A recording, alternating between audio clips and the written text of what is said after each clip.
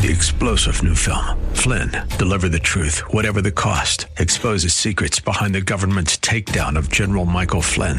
Flynn knew what the intel world had been up to. He ordered the first audit of the use of contractors. This set off alarm bells. He told the truth. He was the most dangerous person for Donald Trump to hire. They had to get rid of Flynn. Flynn, deliver the truth, whatever the cost. Available now. Watch it today. Go to salemnow.com. salemnow.com.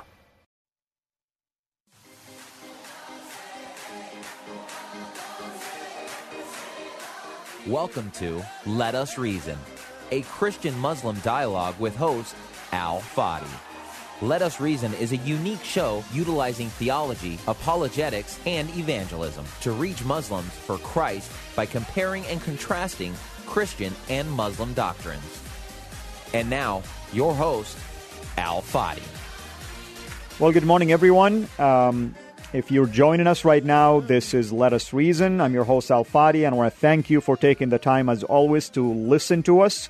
And obviously, those of you who are interested in knowing more about this show, you can always go to our archive in our website, for instance, at CIRA international.com. And CIRA is C as in Charlie, CIRA international.com. You can also visit us on SoundCloud.com/let-us-reason. And you can always visit the archive through KPXQ 1360 as well under Let Us Reason, a Christian-Muslim dialogue with Al Fadi. In any way you want to listen to us, we appreciate you, and we encourage you to share this show with others. In fact, my Facebook is on fire lately by interactions related to the show and other post questions as well. And the Facebook is /alfadi.cira, C-I-R-A. So you have a variety of ways to connect with us, reach out to us, and communicate with us. Today, we are going to talk about a topic that we've talked about in the past. In fact, we're going to revisit this topic, which is the topic of the Muslim idiom translation, and MIT, that's the acronym used for the translations of the Bible, the scripture, that are geared towards Muslim audience. And the intent behind it, at least on the surface, when it's presented to many people who, by the way, there is a lot of people in the Christian community that are totally in the dark about what this actually means. It sounds interesting, it sounds appealing, it sounds really a valuable tool, but once you start digging deeper into the methodology itself, unfortunately, many troubling things basically come to the surface and become a hindrance to the process rather than a solution to the problem of evangelism to the Muslims. The idea is, simply put, take terminologies in the Bible and utilize Islamic contextualized terminologies to make the Muslim audience at least more receptive of the gospel. Now, this sounds interesting when you think about it, because this means that a Muslim can understand the Bible much better and the gospel much better. But sadly, the process actually involved more than just doing so. It involves changing the Word of God. And I'm not going to dig deeper into this because I have with me a guest speaker, a dear brother, John Spann, who him and his family worked for almost 15 years in a Muslim majority context in West Africa and in the Middle East. And he's really a keen observer of Islam and developments in the mission field, and is now doing his PhD on how Christians have Christianized the Quran. Yes, you've heard me correct. How Christians have Christianized the Quran. In other words, this is another topic that I'm also myself is in the middle of it right now, in the thick of that topic, which is Christians and Christian missionaries would love really to take the Quran and just force Jesus and the gospel into it, when in fact it's the message actually, as we know it from the Bible, is not there. John, thank you, brother, for joining me, and hopefully I introduced you correctly here in terms of your background. Please feel free to add more. Well, Al, that's a wonderful introduction. Thank you. It's a privilege to be on your show today, and trust that it will be beneficial to your listeners, because as I made an introduction in one of my articles, ideas really do have consequences. And I hope that that can come across today, if nothing else.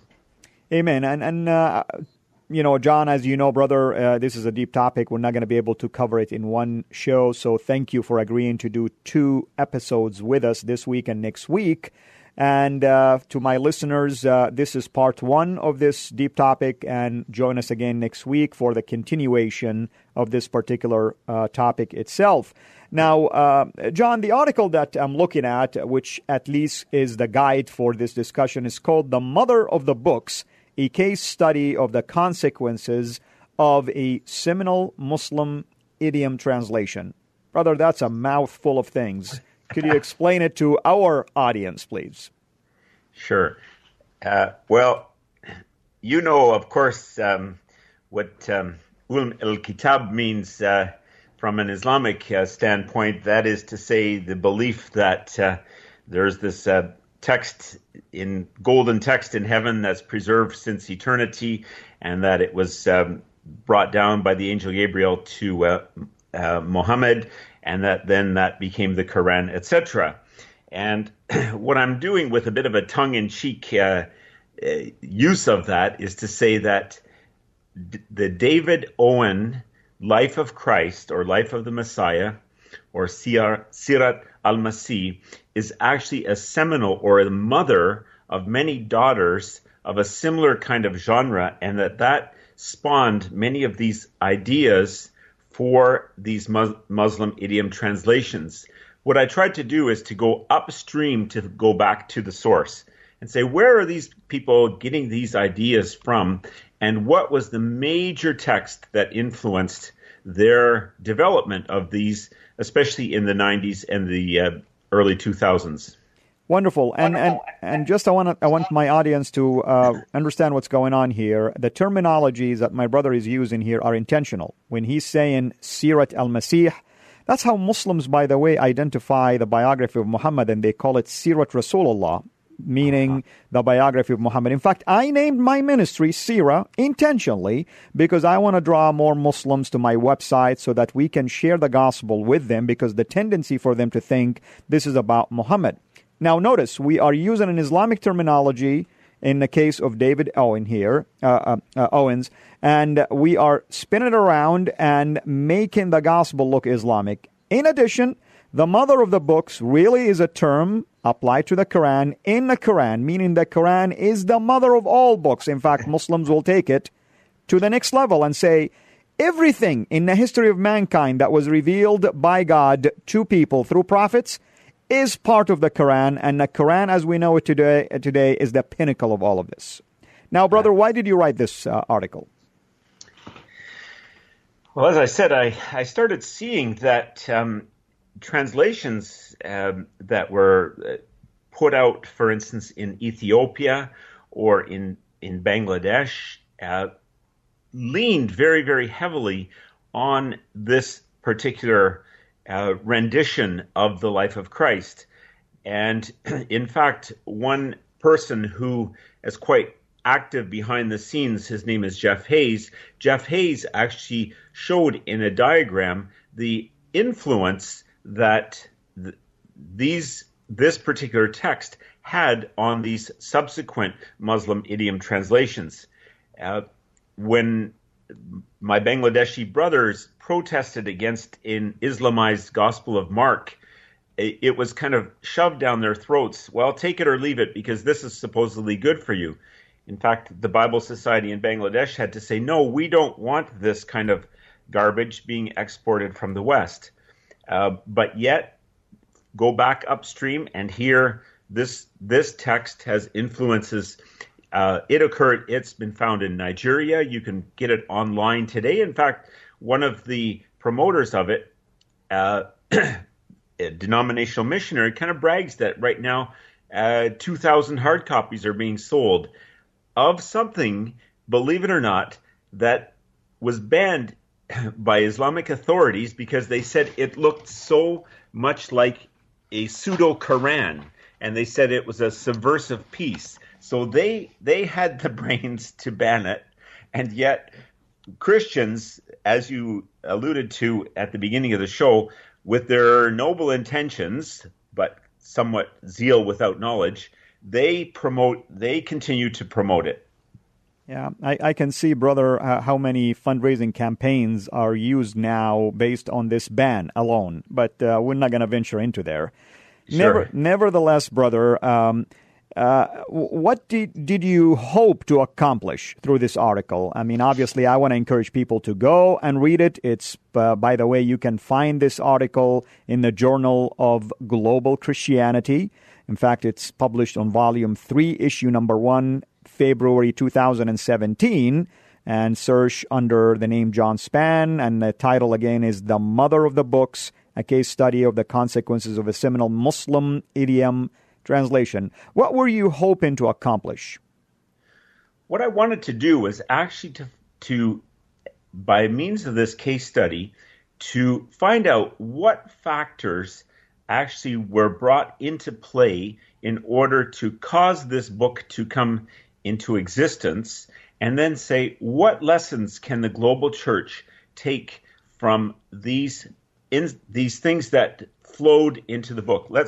For instance, David Owen was kind of a freelance missionary, if you want to call it that, and he had this idea, said, hey, I can take Tatian's Diatessaron, that is to say a harmony of the Gospels, and I can Islamize it, and I can actually start a movement within Islam. Okay, so he took this idea, developed a bit, then he went to his church in the States and said, I've got this great idea. So the church contributed. Then a mission agency said, yeah, we'll kick in some funds. Then another missionary from another organization said, I'll promote it for you within Israel. Israel was actually where this all developed.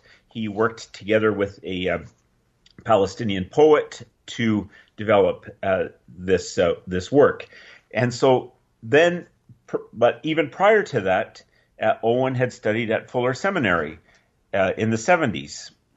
At that time, he was already going to the mosque, and I would say flirting with what I would call the seductive spirits of Islam. Sorry if that offends you, Al, but it seemed to me that he was getting pulled in to the Islamic spirit. He did that, then went on, and at that time, of course, in the 70s, contextualization experiments were largely encouraged at Fuller. It's no surprise that Phil Parshall's doctoral thesis, New Paths in Muslim Evangelism. And these new paths, he came to regret later on in some articles, where he said, maybe we've just gone way too far. So Owen was picking up ideas already there at Fuller, and then I think he was strongly encouraged by others who were saying, yeah, this contextualization, this radical experimentation, go for it. Like, hey, the sky's the limit. And he became kind of a guru in that area. One of the eyewitnesses who lived in that area said, like, he was the go-to man, kind of a guru. And I wonder if something kind of turned in his head. Yeah. Well, you know, brother, I will not be surprised, because once you dabble with Islam and you begin to show affinity towards that spirit, unfortunately, you're dealing with something much bigger than we can even discuss here. But, you know, we pray for the brother. We know that he started with good intentions, but still, give my audience an example that caused you to be troubled. For instance, I mean, I'm looking at something right now. I want to read, and maybe you can add to it or add another example. In Matthew chapter 3, verse 17, using the NASB translation, it reads, "And behold," this is basically the baptism of our Lord. It says, "And behold, a voice out of the heavens said, This is my beloved Son, in whom I am well pleased." Let me stop here and tell people, the word beloved son to a Muslim is very problematic, because the idea that God has a son means he has a wife, and there is a physical relationship between God the Father and God the Mother, and both of them basically consummated a marriage and a result of it producing a son. That's not what the Bible teaches. But taking this into consideration, look how the David Owens translation or the Spirit of David Owens translation will lead you to say, this is the beloved. Notice there is no son anymore. This is the beloved, and we are very, very pleased with him. Now, there's a big difference, brother, between beloved son and the beloved. Absolutely, because you well know that the beloved is a frequent appellation or a name given to Muhammad. So when you have the beloved son of the Father, as part of the Trinity, of course, right in that Matthew passage, we have the Trinity, the Father saying this to the Son and the Holy Spirit coming down like a dove. What we have in this translation here is something very, very ambiguous. The beloved, there's no Trinity here. And then at the end of it, he calls this little, what he called kind of surah, he calls it Dove 26.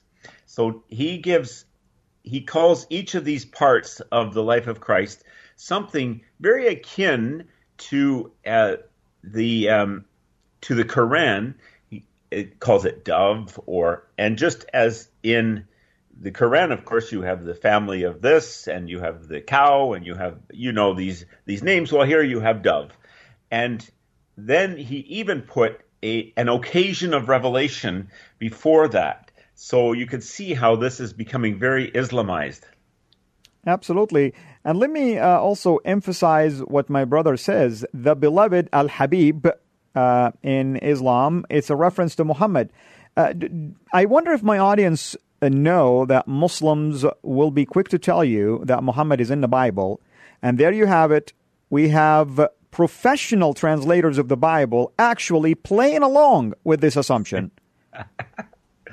Exactly. And so Owen is I believe he's the spirit of Islam has in some ways started to take over him. And that to me is very, very problematic. And secondly, that others want now to stand on his shoulders. Right. And it's all based on, if we unbuild it or build it, they will come. If we build this Muslim-friendly translation, they will come. The big issue, actually, is that it assumes, contrary to the Word of God, that if you package spiritual things in the correct way, this will cause the unregenerate or person who is not yet in Christ person to apprehend spiritual things. Whereas in Corinthians it says the unspiritual man cannot and will not apprehend spiritual things. This flies in the face of what we know about the state of those outside of Christ. Absolutely. And my brother John here did an excellent job. There is like a chart that will show you how far this idea spread from Jerusalem. Sadly, it's almost like taking Acts 1:8 and starting from Jerusalem all the way to 27 unidentified non-Arabic-speaking Muslims. That's taken the Great Commission reversing it, basically, unfortunately. Now, brother, I noticed that it went all the way to Nigeria, and you worked with the Fulanis. I mean, what was their perception, by the way, of something like this? Yeah, I actually worked farther over in West Africa, but the person who worked with some Fulani elders, she spoke so highly of it that this was just the perfect stepping stone between, kind of a bridge between Islam and the gospel. And of course, she believe it or not, and I kept her anonymous because she requested that. She was a classmate of David Owen. So same thing, but she was so enamored with the fact that this bridge could work. And of course, that's another part of the whole problem here, this pragmatic kind of approach that says, well, if it works or appears to work, it's got to be good. And let me just, I'm gonna speak my heart here as a former Muslim from an Arab-speaking country, Saudi Arabia, the Middle East. This is a movement, part of what we call the Insider Movement, which I did multiple shows on, and I want to let my audience hear this. The reason why the Insider Movement exists and why they do this MIT, the Muslim Idiom Translation, is their idea that Western missionaries need to take a step back and enable the indigenous Muslim converts to really be the leaders of their church, yet who's giving these ideas? Westerners. That's amazing to me. That's a new kind of colonialism. You got to admit it. It's to me, it's very, very patronizing. God has given us the global church and the wisdom of the global church to learn from each other. The entire church needs each other. It does not just need some idealists who happen to come from one seminary in California who has some ideas on contextualization and then propagate that. Right. In fact, one of my Egyptian colleagues, it was a painful question that she asked. She says, "John, why do we in Egypt accept everything that comes from the West so uncritically?" And I said, well, that's a big question. I said, I wonder if it has this hangover of the colonial era where the colonial powers went to these countries and said, look, you guys really don't have any brains. We have the brains. We have the resources. We need to do the thinking for you because we are the white gods. And that there seems to be a hangover of that still. And, if my advice to anyone who's thinking about going on missions or has gone on short-term mission trips, please lobotomize this idea that you are some kind of white god who can save the dark-skinned locals. It is so toxic. And David Owen's ideas are actually exemplify this kind of attitude. Absolutely. And, we have about 3 minutes left for today's episode, and obviously we'll come back and revisit this. In fact, next time I would like to start by talking about any debates that were waged against this idea prior to, for instance, you and others getting involved also recently. Like, for instance, we have the Seedbed editor, Samuel, his last name I always basically torture. I think it's Schlorf. Yeah. Schlorf, yes. And he was, I believe, if my memory serves me right, he was involved with Arab World Ministries. Exactly. But nevertheless, we want to talk about those efforts and also continue with our questions. But, brother, anything else in the next maybe 2 minutes you would like to really add to at least this introduction to this particular project that was named Project Sunrise? Yeah, that's kind of the darkness actually rose with it. You alluded to the fact that this Sirah genre, or the life of Muhammad, the biography genre, is being used by Owen. It's curious that he's trying to put forth the scriptures, which we see as inspired literature, not just literature, but the Word of God written. And he's using a genre which Muslims themselves do not see as inspired. There seems to be a contradiction in terms here. Absolutely. In fact, I want to tell you a secret about me. I'm a man full of secrets. One time in my seminary years, I wanted to do a test. I took the biography of Muhammad and I wrote one chapter, literally, using biblical lingo, thus says, and things like that. And I gave it to my Greek professor and my theology professor for their opinion. They tossed it in the garbage. They said, what you're doing is wrong. And then when I explained to them why I was doing it, then they understood that I was trying to test and see if these things are acceptable. And that was the first time I exposed them to the idea of the Insider Movement, which, they didn't really sometimes understood deeply what it meant. And it was certainly a surprise to them. So if we cannot accept things like this, why would we expect the Muslims to accept things like this? Well, our time is up for today. Thank you, John, for joining us here, brother. And thank you to my my audience who are listening to us. This is Let Us Reason. I'm your host, Al Fadi, and with me here was our dear brother John Span. We're talking about something called the Muslim Idiom Translation and a specific project called Siratul Masih, which we will revisit again in part 2 next week. Until we meet again, have a blessed week.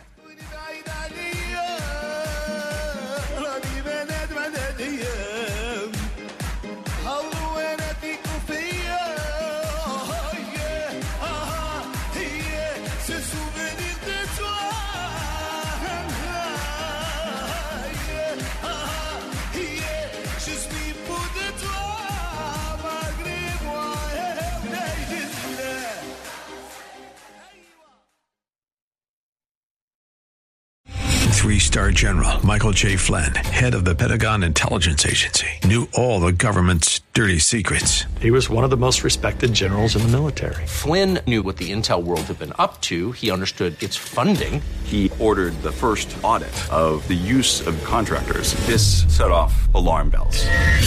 The explosive new documentary, Flynn, Deliver the Truth, Whatever the Cost, uncovers the facts behind this scandal. Flynn told the truth. He was the most dangerous person for Donald Trump to hire. I find out the worst enemy that I'm going to face in my life is right here in America. They took my assessment and they wanted me to change it. And I was like, I'm not changing it. They had to get rid of Flynn.